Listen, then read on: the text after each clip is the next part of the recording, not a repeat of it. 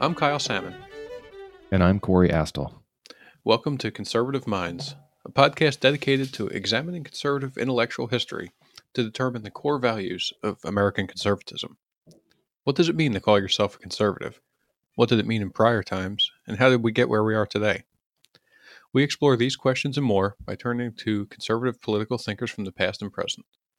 Each episode, we select readings and conduct a discussion to share with you our investigation.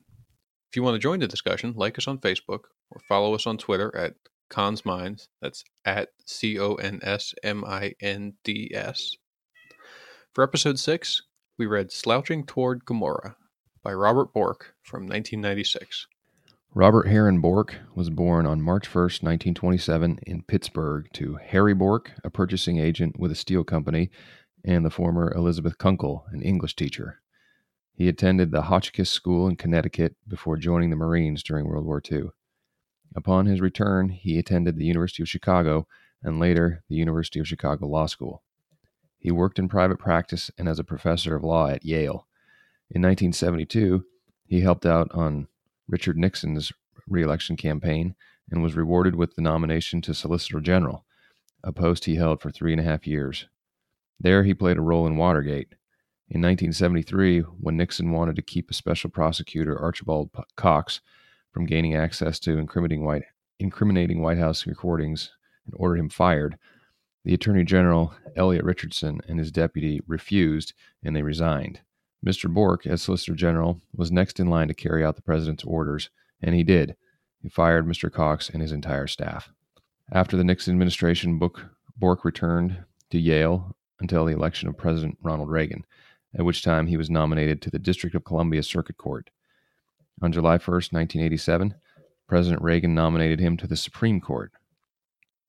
Within an hour of the announcement, Senator Ted Kennedy infamously went to the Senate floor to savage him, describing Bork's views as a dystopian America. An array of groups focused on civil and women's rights, labor, and the environment began an extraordinary public campaign against the Bork nomination, arguing that his long and extensive record exposed a range of agendas and made him unfit for the job. The attacks resonated, and the Senate voted to reject his nomination. It turned Judge Bork's defeat into a watershed event in the judicial wars, and his name turned into a verb. Getting borked is what happens to a nominee rejected for what supporters consider political motives. After his defeat, Judge Bork retired from the circuit court and took up positions at conservative groups and law schools, writing and speaking against what he saw as the moral decline of the country at the hands of liberal ideology. In 1996, he published Slouching Toward Gomorrah, Modern Liberalism and American Decline, a bestseller. The book takes aim at egalitarianism, individualism, and other liberal ideas, which we'll discuss today.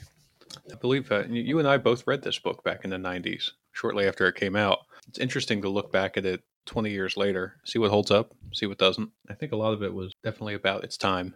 It's the sort of book Bork wrote once he realized he would never get that Supreme Court nomination, so he could really tell it like it is. While I was reading the book, I was thinking, I want to make sure that he wrote this after his nomination, because yeah. I can't imagine any nominee making it through confirmation after something like this. No, I guess at that point he was in his 70s and his chance had come and gone. But it's a pretty wide-ranging, scathing critique of decline in America, which is a theme that a lot of these books focus on that we've read so far. Liberalism specifically, how the outgrowth of ideas made popular in the 1960s had, by that time, 30 years later, metastasized into something that Bork saw as really killing American culture. So he starts out by framing the threat that you've just described that he sees. He says in the intro, "This is a book about American decline and the mounting resistance to it, what we will call the culture war, and the enemy is modern liberalism. The defining characteristics of modern liberalism are what he calls, number 1, radical egalitarianism, and number 2, radical individualism. These are the two enemies of American culture that he identifies and develops throughout the book. So what does it mean? Well, radical egalitarianism is the concept of equality of outcomes, and he calls it a coercion towards a state of equality. It's sort of a leveling of society and, and destruction of hierarchy in society. And then radical individualism is reduced limits on personal gratification, sort of the unhindered pursuit of pleasure, completely unrestrained self-gratification. And he says that these two trends in modern liberalism were taking American culture in an extremely detrimental direction. He ends the intro, this is really interesting, I thought, by defining what he considered the political challenge of his day, which is probably even more so today. He says, a continuing realignment of our political parties along cultural lines. And he says in the future, our political contests will also be cultural struggles, which obviously is completely prescient, predicted the Make America Great and Trump administration and the culture wars that we've had probably in the last, since, let's say, the last 15 years. Yeah, there was quite a few things where and we'll get to some of them later, where they seem quite prescient, and surprisingly so, because you think of everything as happening now, but the roots of a lot of the dysfunction in our system, Bork was recognizing in his day. It was interesting. I always felt in that day that the Republicans were the less culture warrior party. The Gingrich Republicans were more about balance the budget, cut the taxes, make government efficient, make it smaller. And it was the left that was really fighting some of these battles from the 60s that Bork goes into. We're still being fought and now being led by former hippies and radicals from the 60s, people like Bill and Hillary Clinton. And then you come forward a generation to today, and the Clintons are, of course, still around, but now I think it's pretty clear the cultural impetus in the culture wars is coming more from the right than from the left, although there's still plenty of it on the left. It's interesting how much of that has changed, whereas I think our side used to be more of the reasonable, be simple, no red flag waving in front of a bull sort of politics. But yeah, Bork's definition of liberalism interested me too, and I think he admits that it sounds at first contradictory, that radical individualism and radical egalitarianism should be together in one philosophy. And I guess it is in a way contradictory, but the way he puts it, that's sort of individualism that shatters a society, everybody going off in his own direction, could coexist with a coercive egalitarianism from above. I think he says they both more or less combine to move society away from constraints on personal liberty imposed by religion. He says morality, law, family, and community. It's almost a synergy in moving in a direction away from institutions, away from traditional institutions. It is interesting, I think you're right, that after reading Locke and Goldwater, who focus their attention on extending and expanding freedom, preserving freedom, Bork comes at it from another angle and says, it can only extend so far because there is a downside. The downside of expanding freedom is basically it leads to this radical individualism. He says the only thing liberalism knows to offer is more freedom. Liberalism can only endorse more liberty and demand more rights. So ostensibly, we'd step back and say, well, that's a good thing. And Goldwater would say, oh, that's exactly what should happen. And probably Locke would say the same. But Bork's pointing to the logical conclusion of continuously expanding freedom, and that is this radical individualism that moves into, I think, what Weaver in our reading of Ideas Have Consequences, you're moving to radical individualism, this atomization, and sort of what Weaver would probably call a radical, banal consumerism. It's sort of the same sort of atomizing trends that we talked about last week with George Will's book. I mean, I actually found a lot of parallels between the two.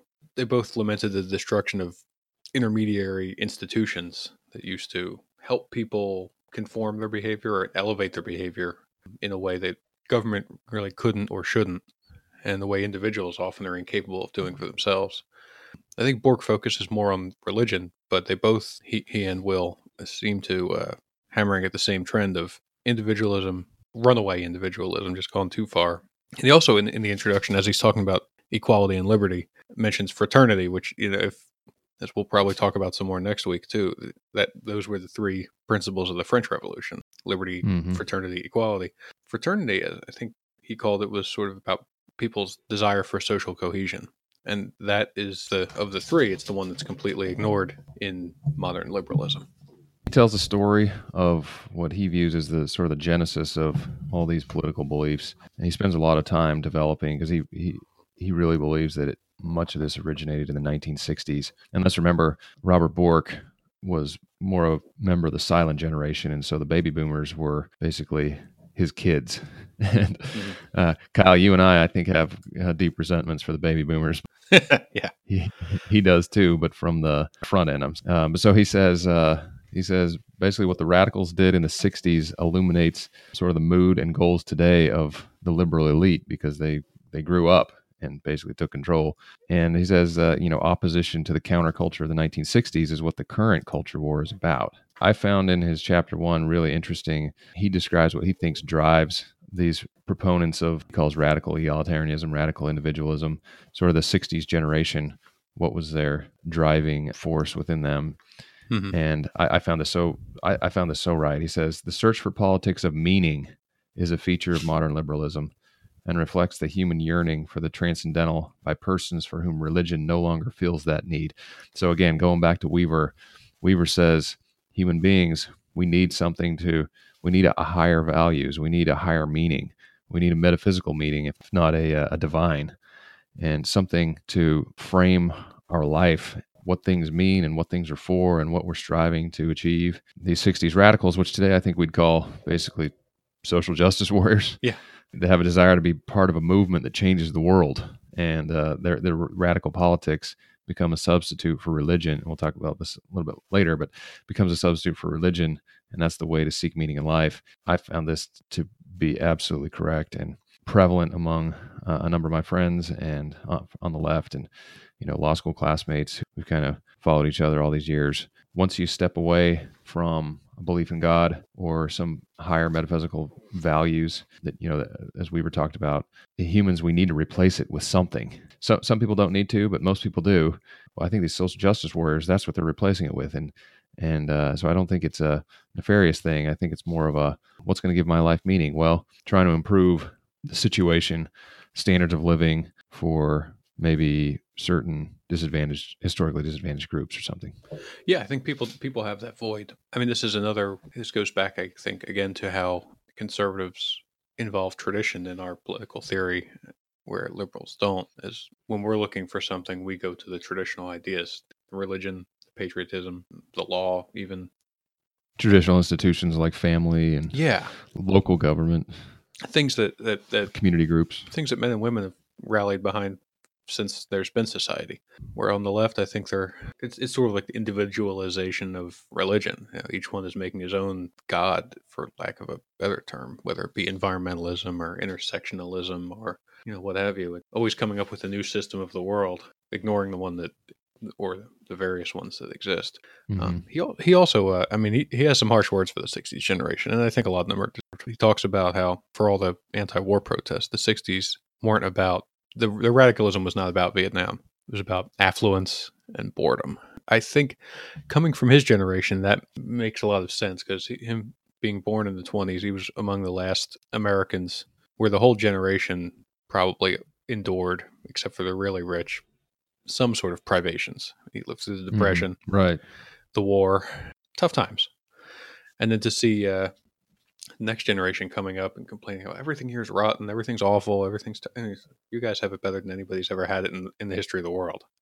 Yeah. What are you talking about? We came through, a third of the country was out of work. Then we fought a world war, millions died. You guys have what? I mean, as bad as Vietnam was, I think he would look at the experience of World War II in Korea and say, it's been much worse. Yeah. He really develops those ideas of boredom and then envy. He says is kind of the real motivation for leftist politics is envy. I'll be honest, I didn't find that super persuasive.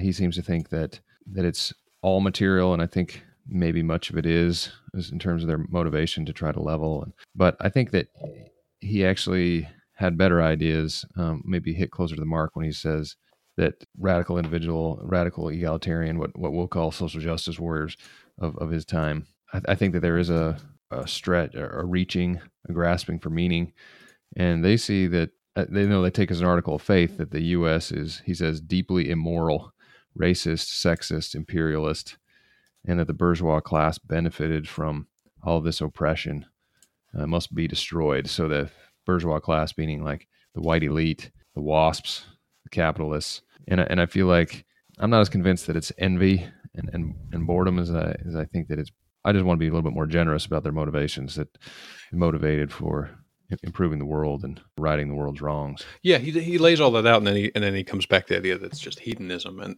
I think you're right. There's motivating factors there, but I mean, and it really does mirror religion or imitate religion. That the conviction that America is evil is a lot like what in Christianity we talk about with the fall of man. Yes. There's an evil at the heart of us, and that we all have to strive against it. We have this original sin or privilege or what have you, and it. The same as with the environmental movement. There's this, everything we do is making it worse.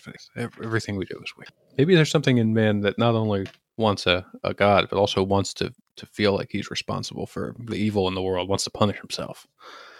Because you get that with, all these alternate theories that replace religion. Most of them aren't happy-go-lucky. They're just as gloomy in their way. And still, a dystopian nightmare that we're trying to emerge from. Yeah, I agree with you though. I think he lets his emotion cloud his judgment a little bit on this, and really making the 60s generation out to be cynical hedonists, and they have ideas. And so he says those ideas lead in the direction of trying to create a utopia. That's the real long-term aim of egalitarianism. He says remaking of human nature. I think the human nature element, that's a piece that I think will be a theme through almost all of our readings, because I think that really separates conservatives from the left, in that just the fundamental view of human nature. Almost all of our conservative authors believe that there is a human nature, and that it tend in negative directions, and all of those tendencies need to be controlled and need limits, where especially the radical left would say there is no actual human nature. Instead, it's completely socially constructed. It's something that we create on our own. It's something that is shoved down our throats from family, from church, from these traditional institutions. This opposition to capitalism and trying to find authenticity, fetishizing, at least I would say, fetishizing past utopias that were destroyed by, white civilization. Mm-hmm. And we see this absolutely today. I think that the utopian dream is alive and well. And after the election 2018, you have new members coming in who have a vision for this utopia that involves, Medicare for all, right? Abolish ICE, which basically means open borders, like anybody can come and go as they please. Free college, universal basic income, minimum $15 minimum wage. Restrictions on any free speech that makes me feel uncomfortable. This whole new world that's paid for by who, we don't know. Yeah, the details are fuzzy. That's a good point about human nature and what to do about it. And that in the course of this podcast and trying to discover what it means to be conservative, that's got to be up there. As conservatives either accept human nature as flawed and search for restraint, as you said, or, and I guess if we get into some of the real libertarian stuff later on, like Rand would say, human nature is great and we shouldn't do anything about it. We should embrace it. But either way, neither of them is trying to make the new Soviet man in the way that the hard left was and is. Mm-hmm. So I think we should revisit that in future episodes. As what if we're looking at what it means to be a conservative, I think acceptance of human nature as that it exists and that there's not much we can change about it other than to rein it in as best as we can. So this is a baseline assumption for George Will from our last episode, that he sees pathologies as that will be the trend of human nature. Will move in that direction if there's not some intervening force. It's interesting. I think both Will and the radical egalitarians would say government needs to step in and act as that interference and move the human development in a different direction. It's just that George Will says there is a human nature, and it can at times tend toward the bad. And what we need to do is reorient it towards the good. And government can play a role in softly nudging people in those directions and creating bumpers to ensure that folks stay in the realm of the good, where the egalitarians would say there is no human nature. We can recreate it from square one. So then it leads into this space of social engineering and creating new utopias.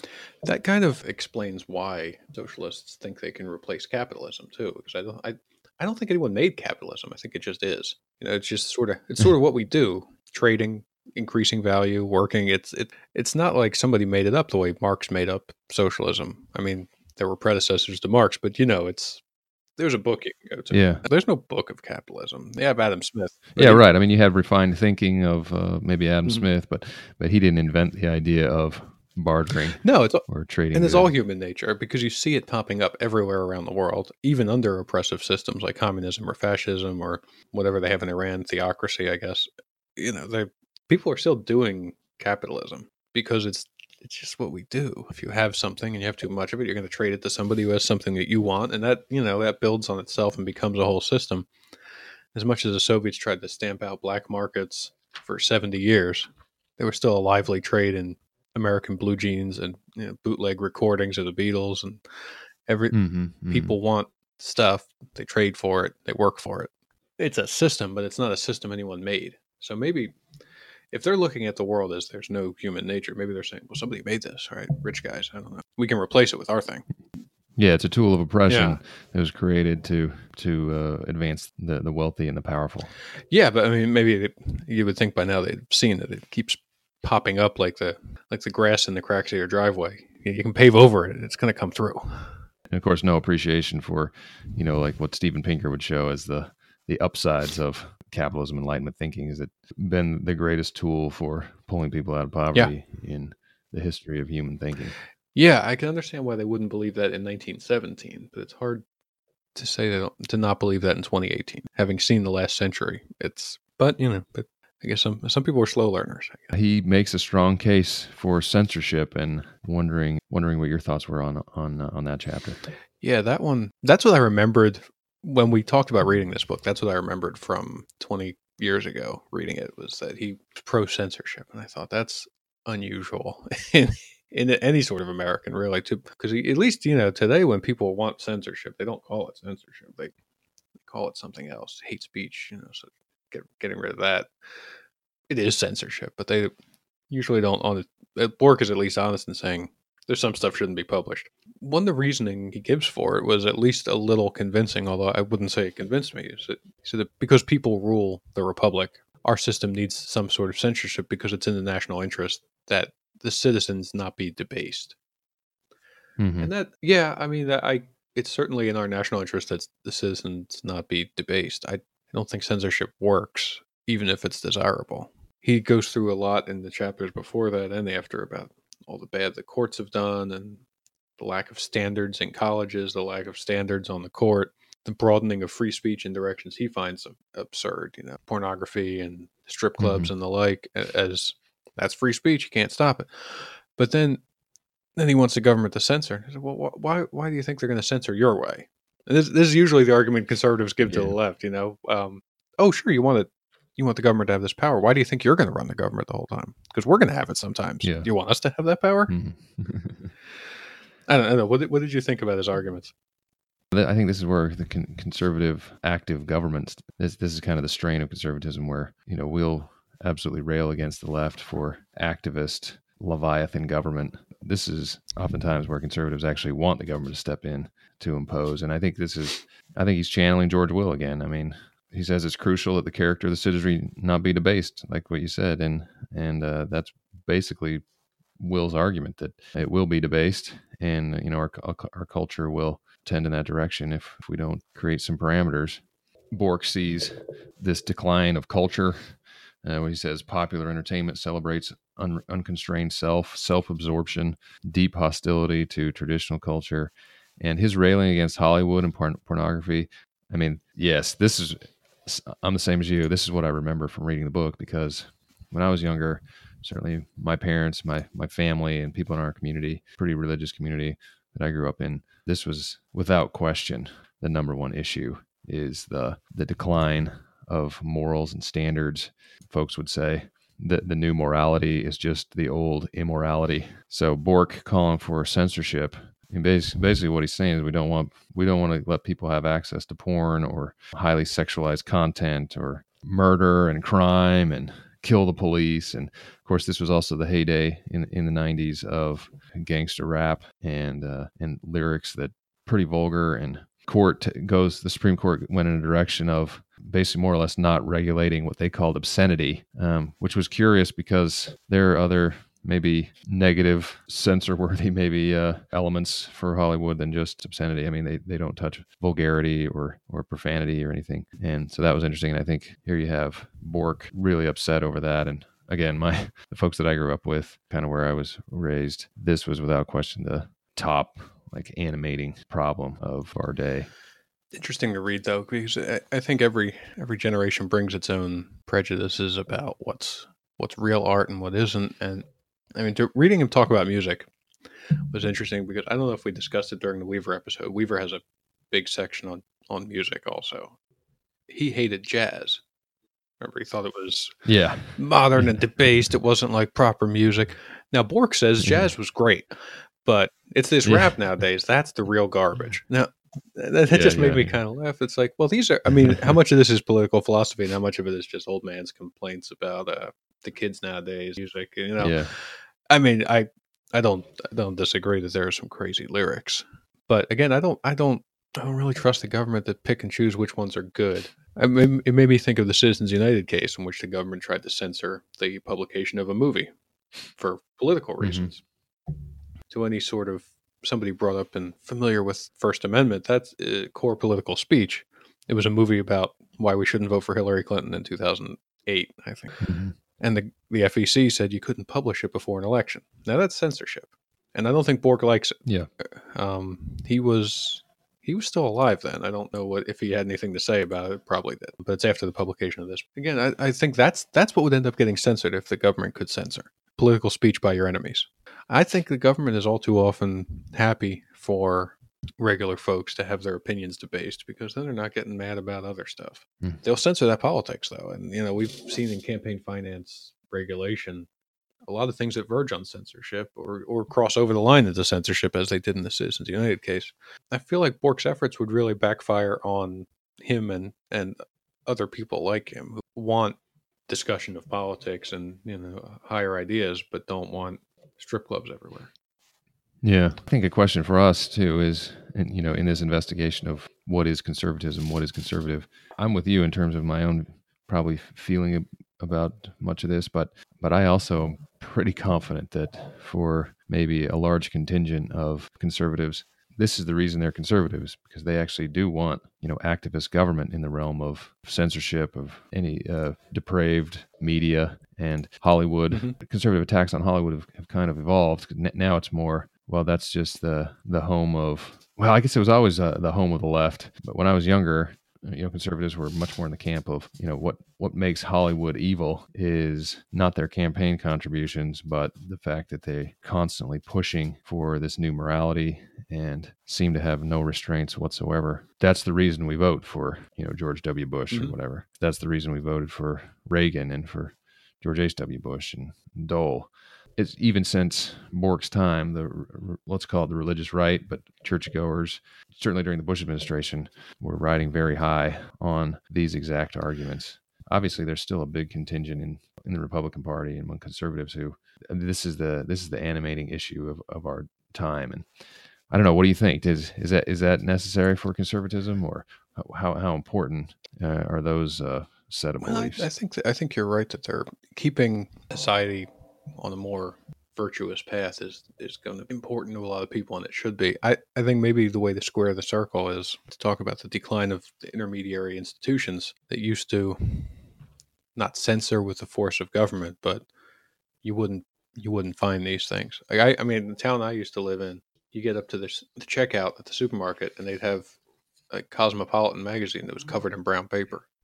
Right. Yes, I totally remember that. This was a few years ago too. Not, I mean, maybe an hour and a half outside of Philadelphia. You know, so you don't have to get too far. Then you go into the city, and there's, you know, pornography everywhere. I mean, I guess communities still can exercise a little control, but I wonder what Bork would have thought of the rise of the internet too. Which, I mean, he talks about some in his book. He's talking about some of the early internets where it was just text. You know, and he's talking about some of the filthy things people would write on there. I mean, if he could see it today. I don't know if there's a way you can censor that. I mean, there's things it's illegal to get on the internet. People get them. There's dark webs and whatnot. I mean, even things like sports gambling, which you'd think would be easy to stop because you have to have access to bank accounts and what. If you want to bet a game on the internet, you can do it. So I don't know if there's a way, even practically, to achieve what he wants. So whereas there, when he was growing up, and even when he was writing, it certainly would have been more possible to say you can't publish that in this town, and you could just not let it in, and that's it. People would smuggle stuff always, but it seemed like unless you were willing to meet shadowy figures in a dark alley to buy your filth, a place could keep it out. Now I don't know if it's even possible.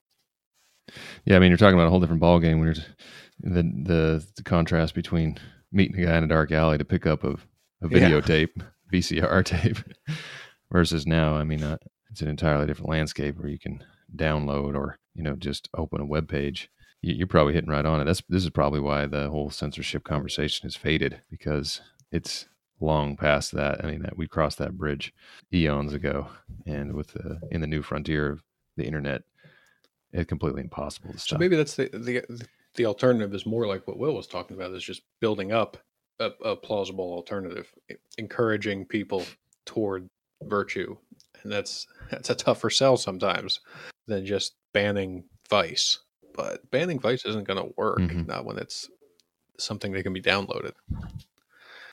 Yeah, and not when we have these the classical liberal values of individualism, and I take his point that excessive freedom can lead in a undesirable destination, but still, how do you rein that back? And do we really want to? Mm-hmm. I mean, yes, it has negative consequences, externalities, but is there really many people in this society who would say, yeah, it's bad enough that I want you to start restricting my freedom or rolling it back? Mm-hmm.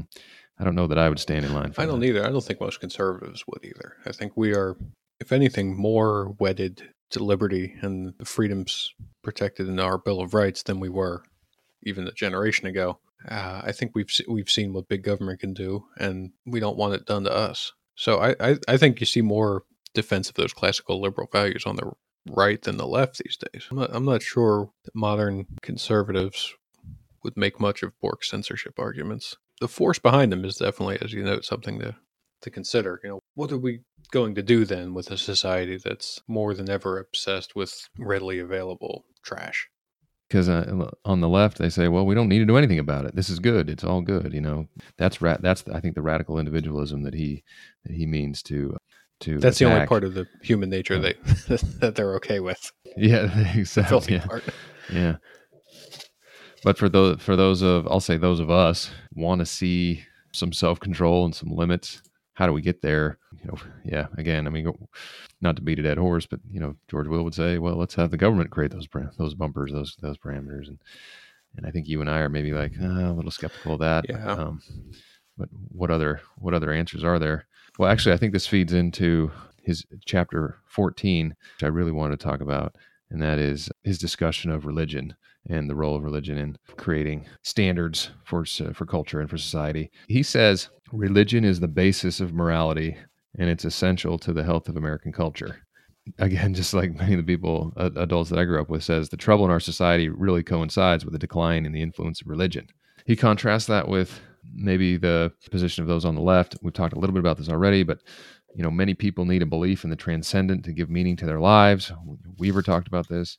And if religion is denied a place, then other forms of transcendence will move in. The secular. Well, here's a quote from Irving Kristol that I thought was pretty good, that he had in the book. Secular rationalism has been unable to produce a compelling, self-justifying moral code. Major philosophical as well as cultural trends began to repudiate secular rationalism in favor of intellectual and moral relativism and or nihilism.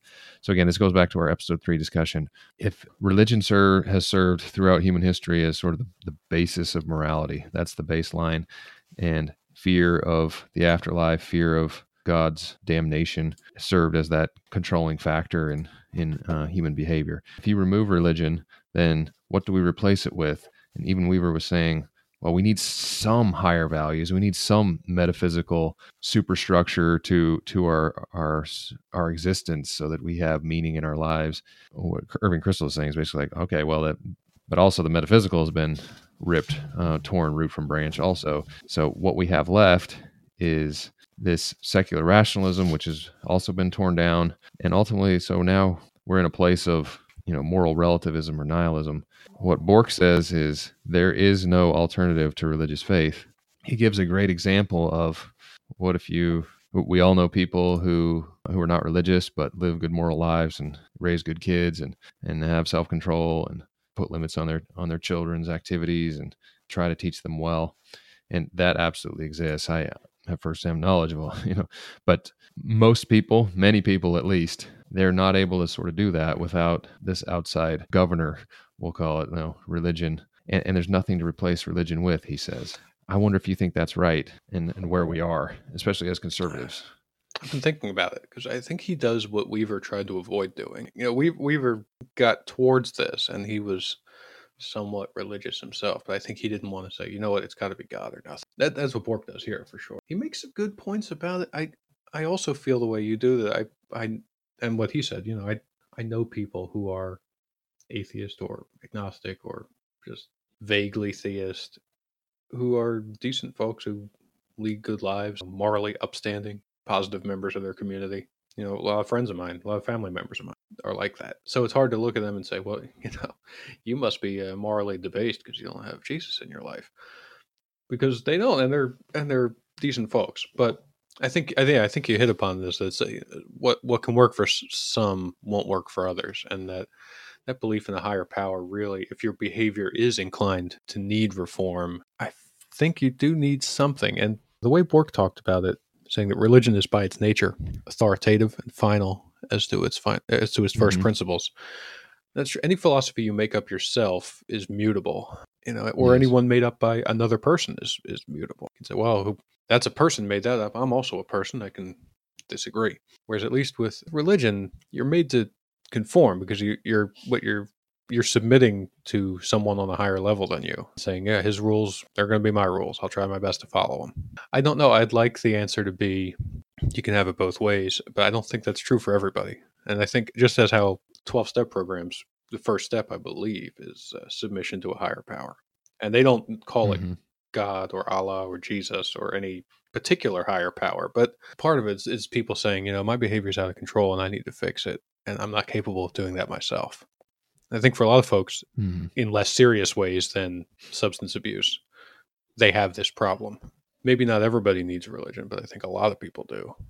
So, and maybe that's what kind of separates our American system from its antecedents in Europe, is that they've fallen away from the church altogether, pretty much. Whereas we still have... Yeah, and of course they've also moved in a pretty liberal direction. Yeah, I mean, I don't think that's a coincidence. But even here in America, if an individual doesn't go to church, he gets sort of the herd immunity of church, of communities that are still in many places made up of a majority of people who attend some sort of religious institution and are bound by its rules.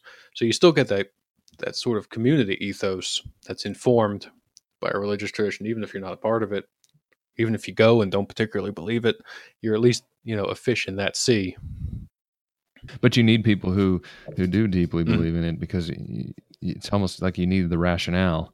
I know many people, and you probably do too, who are trying to replace religion, and to do so, they try to create their own communities, maybe sort of a godless church, universal Unitarians or whatever. But it quickly falls apart because the rationale is not strong enough to pull people. I mean, the threat of eternal damnation is pretty damn compelling reason to get up early and get dressed and get your kids bathed and dressed in their nice clothes and so forth. Yeah, I think that the man-made beliefs always come down to, well, says you, and that you can't say that in a religion. I mean, maybe there's disputes among religions, of course, but once you find one that you actually believe in, there's not much you can do about the rules. Although he does, of course, this is what the left hates is, because it's a power play, it's a tool of oppression, and especially in traditional religions, women maybe don't play the central role that men have.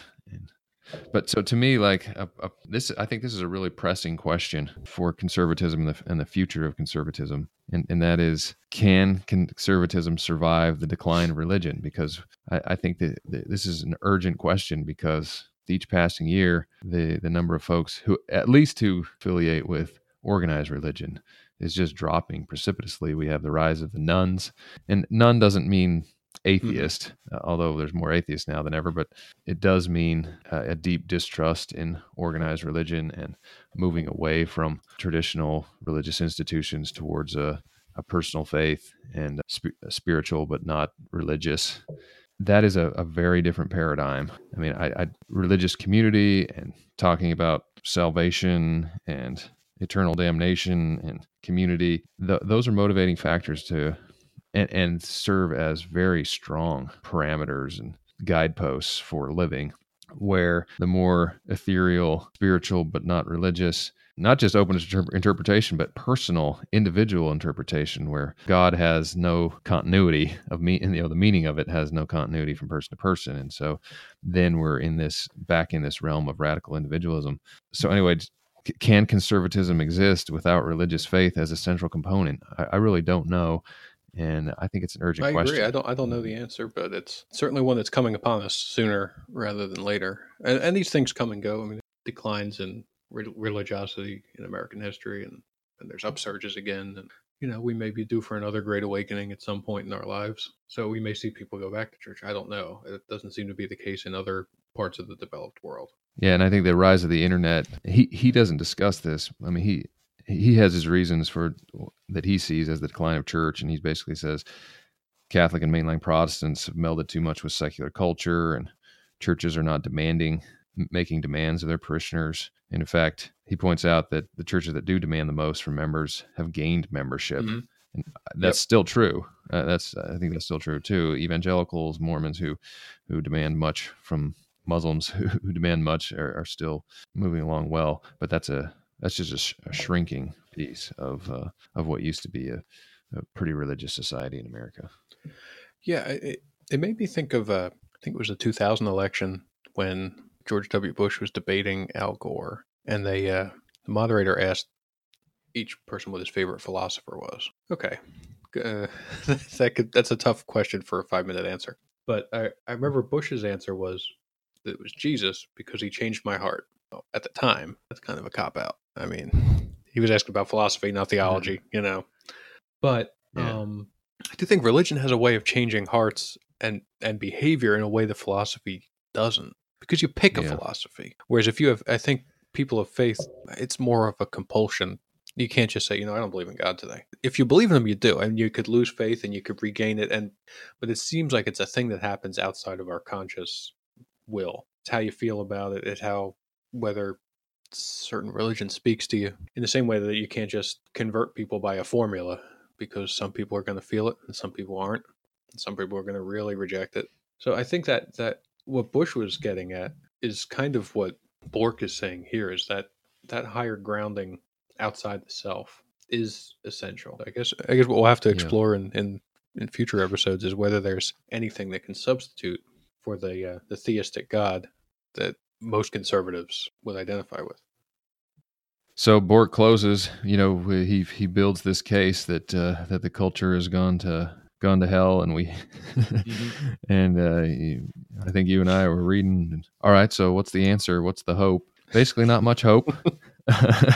He says, it's basically inevitable that we're going to continue in a direction of degeneracy, and the best we can do is maybe create these small islands of decency, kind of enclaves of small communities, small groups. And he says, which I just found this, throwing up his hands, he says that the task of conservatism is to hold on as long as possible to institutions and faith. Basically like the rapture's coming, the apocalypse is coming. All we can do is, hold on tight for the ride. And look, I think this is a prevailing attitude among religious people, at least in my experience. There's basically nothing we can do. We're going to hell in a handbasket, and the best we can do is, kind of keep our family safe in our community and build a wall around us. And of course, the book is called Slouching Towards Gomorrah, and Gomorrah is an allusion to toward the wicked and depraved city that God destroyed in the Old Testament. Yeah, he seems to think that that's exactly where we're headed, and there's not much we can do about it. Yeah, it's a pretty deep hopelessness in a way. I maybe it's just my nature. I can't really get on board with that. I think there's a lot of good going on in the world, and in America especially. I don't know. I've inclined more towards Will's view, which was there are things we can do. institutions we can rebuild, and it's not easy, and it's drawing which line where is not. It's difficult, but I don't know. I don't feel that same sense of hopelessness in America and the West. What do you think? I agree with you. I mean, I guess I don't I don't have the doom and gloom feelings about the world. I actually think America's a pretty amazing place, and it remains that way. And there are pockets of, let's call it evil, or pockets of negativity. Yeah, I mean, the task as a parent is to try to steer our kids away from what's bad. And I think though that this era of such transparency and access to information, I think it helps. I mean, I think for example, I'll show my kids pictures of from the internet of these adults who've overdosed on fentanyl or heroin. It has a searing impact on Mm-hmm. a young mind. So I think there are positives out there too, and we suffer from the fallacy of familiar in that, let's say, how many kidnappings are there in America in a given year? Well, really not very many. If you're outside of Mm-hmm. family members, who kidnap their own kids, there's very, very few, basically none. Year to year, but it feels like such a dangerous place outside, because if there is a kidnapping, then something along those lines, then it runs 24/7. It just feels like it's happening everywhere all the time, and we can't Yeah, stop. it's like our minds aren't really made for something as vast as the United States. We're not Yeah, good at those big yeah, numbers. But yeah, I think yeah. I agree. And I think I don't know, I think to sum up, if you wanted to start moving a summary of today's reading, I think Yeah. it's Closing thoughts. I think Bork is, if any of your listeners want to read this, he is a good writer. I found myself wishing he had been a member of the Supreme Court, because his opinions would have been on par with Scalia's best, I think, because he's a good wordsmith. I do think his worldview, by the time he wrote this, he was into his 70s, so maybe that clouds it a bit, but it's a little more doom and gloom than either of us really believe is accurate. But it's a worthwhile read. If it's of its time, a lot of the themes are also of this time. We didn't get much into his opinions about what goes on college campuses, but it's a lot like what people are talking about today, about intellectual Yeah. intolerance, almost mob rule among the students. Yeah, a good read, and especially on the religion topic, it's a lot to think about. Yeah, so I agree with you pretty much across the board, and I think the value of this book was, I mean, he really identifies pathologies in society that continue to today, that urgently need redress, need solutions, and I think puts his finger on a number of trends in modern liberalism that I think are negative and continue to be negative, and if anything, are more prevalent today than they even were in the 90s. Found it very valuable to read, for example, the 60s student riot stuff that he wrote about, because it just sounded exactly like the safe spaces and microaggression episodes that we're dealing with today. I mean, it really hasn't changed, and I guess in a perverse way, a roundabout way, it gave me more hope, because oh yeah, you know what? Actually, we have seen this before. We've seen this movie before, and it's going to have to burn itself out, and it could get hot for a time, but more likely than not, we'll get back to maybe a more sense of normalcy, and so I appreciated that. He is a great writer, very plain spoken, very blunt and straightforward. His bluntness was really sparked in me, like, I wonder how the hearings went. So I went back and started. I watched a decent amount of his Supreme Court confirmation hearings, and yeah, I mean, he's pretty blunt, and that doesn't Nope. necessarily sell for a confirmation hearing. Certainly not today. So anyway, glad we read the book. Next episode, we're going to turn to the godfather of conservatism, Edmund Burke, and his book Reflections on the Revolution in France, written in 1790. So we'll hope you can join us then. Thanks.